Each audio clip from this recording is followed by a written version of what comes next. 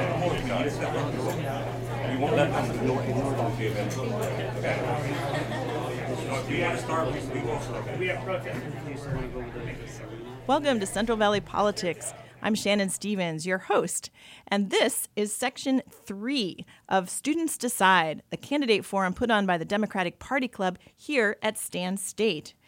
In this round, you're going to hear from Students for Quality Education. That's an activist group here on campus that works to keep costs down. You're also going to hear me ask another question from the Democratic Party Club. Enjoy. Mateo, you're going to start us off on this one. The Earth is round, and global warming is real. Is climate change worth standing up to business interests and the Chamber of Commerce?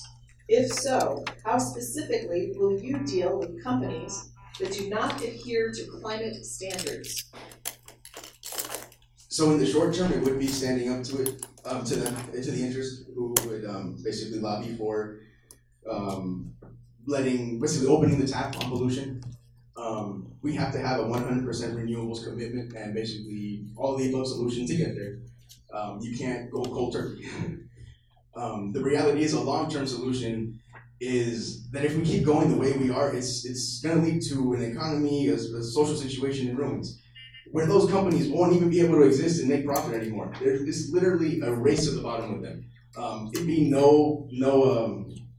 it's not a hard decision. Of course, I look for common sense decisions, common sense solutions that would curb pollution. We have some of the lowest air quality in the nation in this congressional district, San Joaquin County and Stanislaus County. I have a nephew with asthma. It's something that affects all of us, and to not go after those polluters or that problem is just being in denial.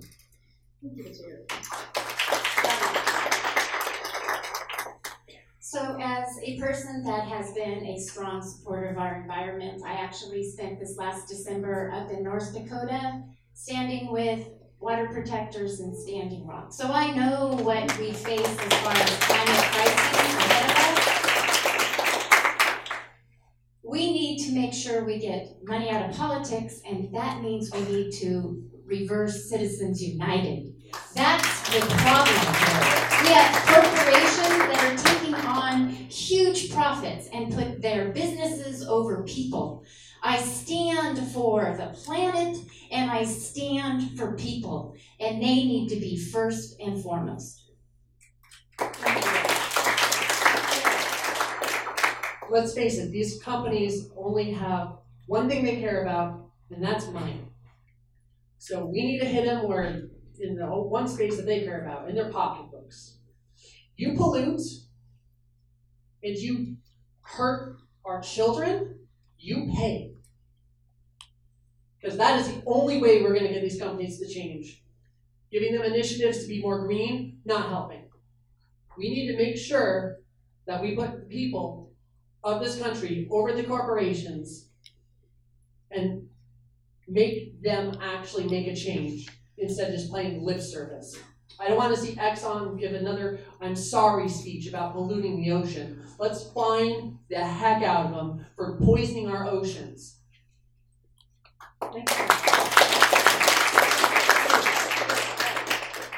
We need to be the leaders in the world regarding caring for our environment. I believe that we need to fully fund FEMA. I believe that we're all fully aware of the importance of that, especially in California at this particular time. I believe that all corporations and businesses should be held to the same standards, and the policy should be enforced across the board. I would be opposed to any cuts to the Departments of Agriculture, the Departments of Interior, for the support that they give to the people regarding any particular incidents that occur regarding the environment. Thank you. Thank you so much.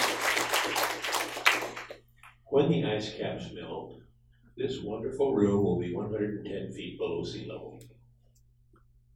Yeah. Same goes for almost every oil refinery in the country. Most of the manufacturing that is within an arm's throw of the coast. The only population centers left in District 10 will be Diablo Grande west of Patterson, LaGrange, and some of the hills east of Oakdale. Among other things, the industrial polluters should recognize the cost of not solving this problem. We need to go after them on that basis as well as any of the others. And of course, it does not help that our current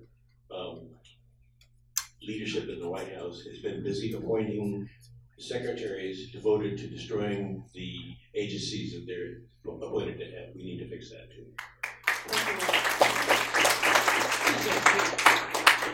And when the U.S. pulled out of the Paris Accords, you could hear the high fives over in Beijing, because the fact of the matter is that every country around the world, they know that clean technology, that renewable technology, is the place to be, and we're going to be so uncompetitive because we're sticking to quote unquote clean coal or whatever that is. You know, really, we're going to dig holes in the ground, bring up old compressed vegetables to burn. What type of a policy is that? That is innate. And I can tell you is that it was interesting, some 30 years ago, my dad was a big hydrogen researcher. We had a Chevy Cavalier that was running on liquid hydrogen some 30 years ago. And it's just such a shame that we haven't progressed past that yet, or since then. But we have the ability to do that as long as we have the leadership. And that's what is so important about this race. We need to bring new leadership to the Congress. Here's what we gotta do. We gotta address climate change, and we gotta mitigate its effects. We address it. I'm a big supporter of the Bernie Sanders, Jeff Merkley climate change bill that puts us at 90% renewable energy by 2050. No oil, no fracking. That's the sort of standard that's not just good for the environment, but good for our economy. And second, we've got to mitigate the effects that we see right here in the Central Valley. We just got out of a 7-year drought, right? Our water security is being threatened. We see it every day. That's our economy. We got to make sure we put in place measures to improve our water efficiency, improve our water production, things like inland desalination, and things like floodplain reservoirs, like the Sites Reservoir, that's going to make sure that we're actually storing all the water we have to mitigate those effects of climate change that we see here every single day.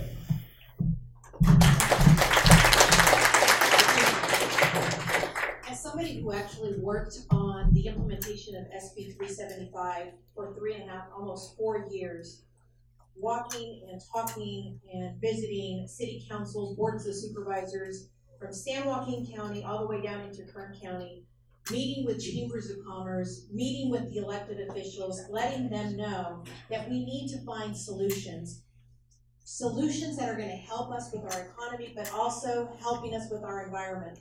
As I see people in the audience and they're planning themselves, we're a week away from November. We are a week away from November. When have you seen us fanning ourselves?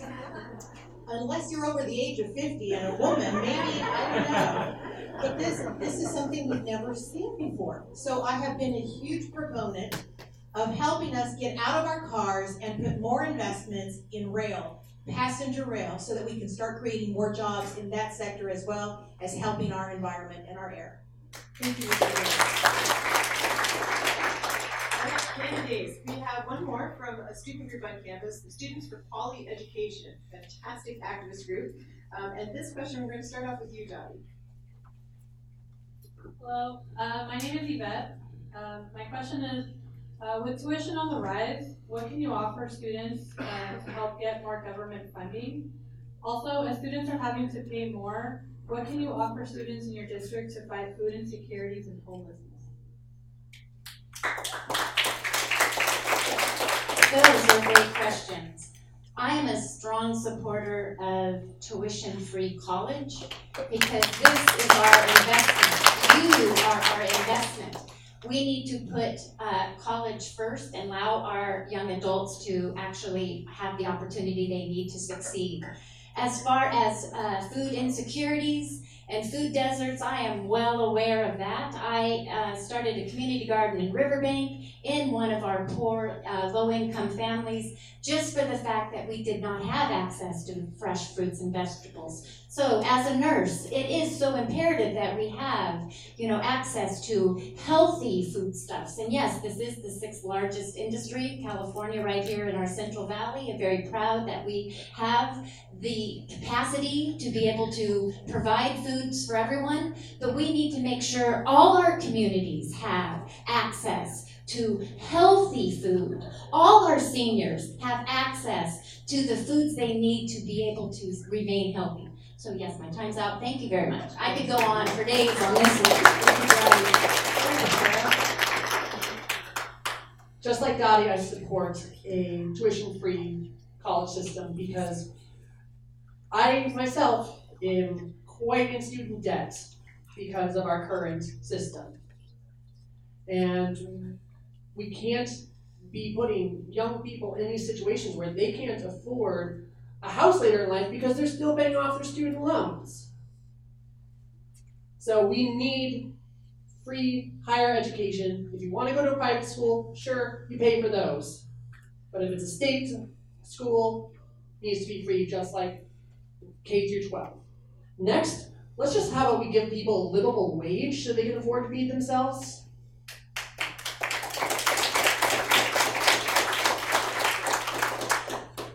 Then you can also do other things too, like pay for your car, pay for gas. Livable wage is the easy solution to fix most of our problems we're facing right now. So, thank you, Tara. Right, success in this valley starts with education, and it's important that it's affordable. The good news is that it looks like we're going to have some relief for at least first year of junior college with the recent signing of that in the state of California. And the bad news is that the UCs are above average costs, so we need to do some more work on that. One of the my points of advocacy in the school district is to provide counselors, which we were able to bring back through the new funding formula in the state of California. In the LCAP process, the community said loud and clear that the students wanted counselors at high schools to help them through the application process, and also with the process to look for the resources they need to pay for their education.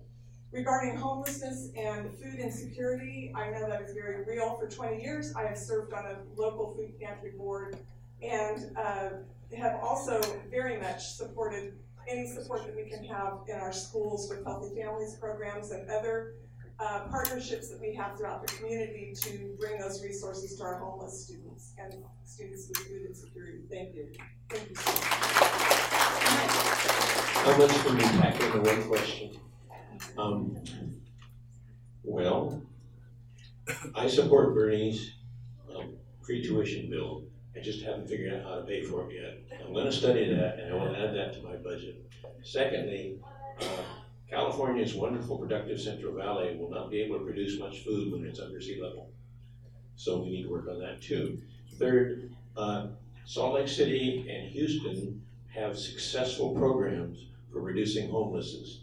In Salt Lake, I believe they dropped it down 95%. The other 5% were kind of mentally unable to work with, so they weren't able to help them.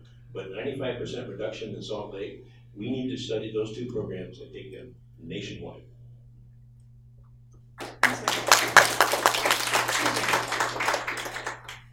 Well, one of the major problems is that you're not going to get any help from the federal government, especially not from Betsy DeVos, right? Because in fact, with their new tax bill, when you're giving $1.5 trillion of tax breaks to Wall Street hedge funders who don't need it, there's not going to be any money left over to help fund your education. And I know this every day. I work with community college districts to be able to fund their facilities.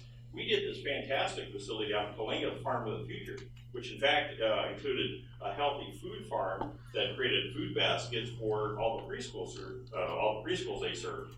But they needed the money because there wasn't money available on the state level. And so they had to come to us, and we put together a great package. And now that school has some 50 to 75 graduates per year that they wouldn't have otherwise. But it's those types of opportunities and programs that we need to bolster, not cut. Here's the problem. 70% of college graduates graduate college in debt. 70%.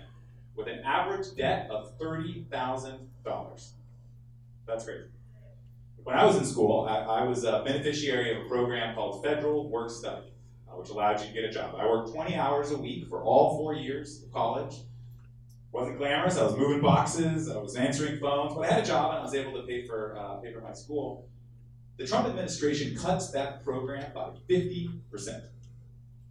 It's not just that. We have a Pell Grant program in this country that has not kept up with inflation, let alone the skyrocketing costs of tuition.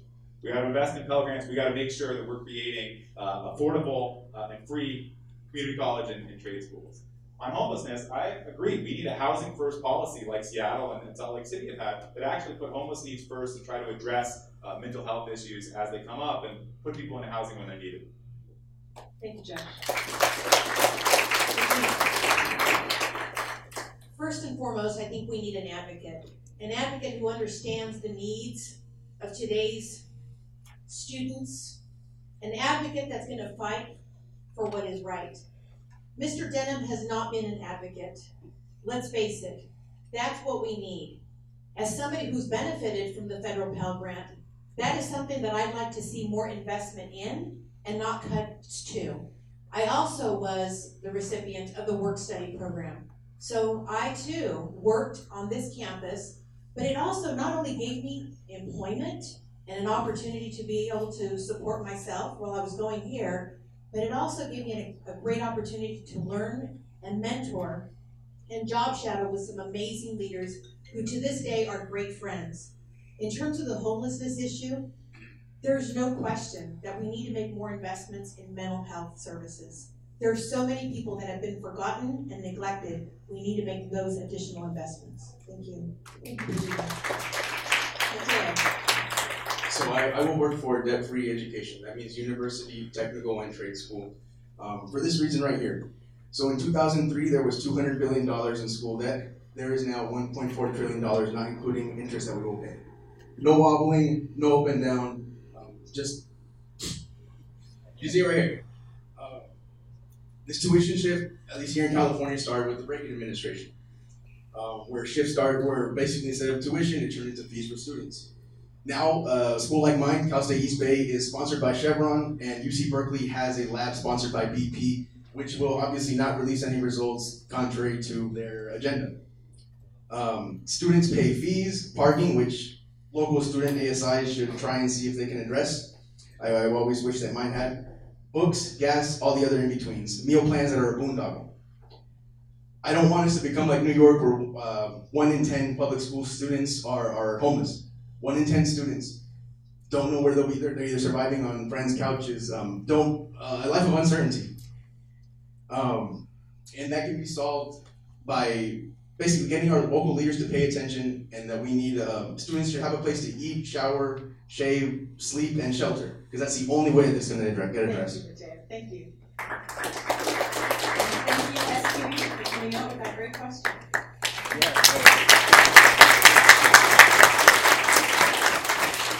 Tough question from the Students for Quality Education. Good job, folks. All right, thank you for joining us for Central Valley Politics, Section 3 of the Students Decide Candidate Forum. Make sure you tune in for our last session, where you're going to hear a couple of student questions from the audience, as well as the closing comments from the candidates. Again, I want to send out thanks to Austin Montaro Moore, my fantastic producer, and we look forward to having you with us next time.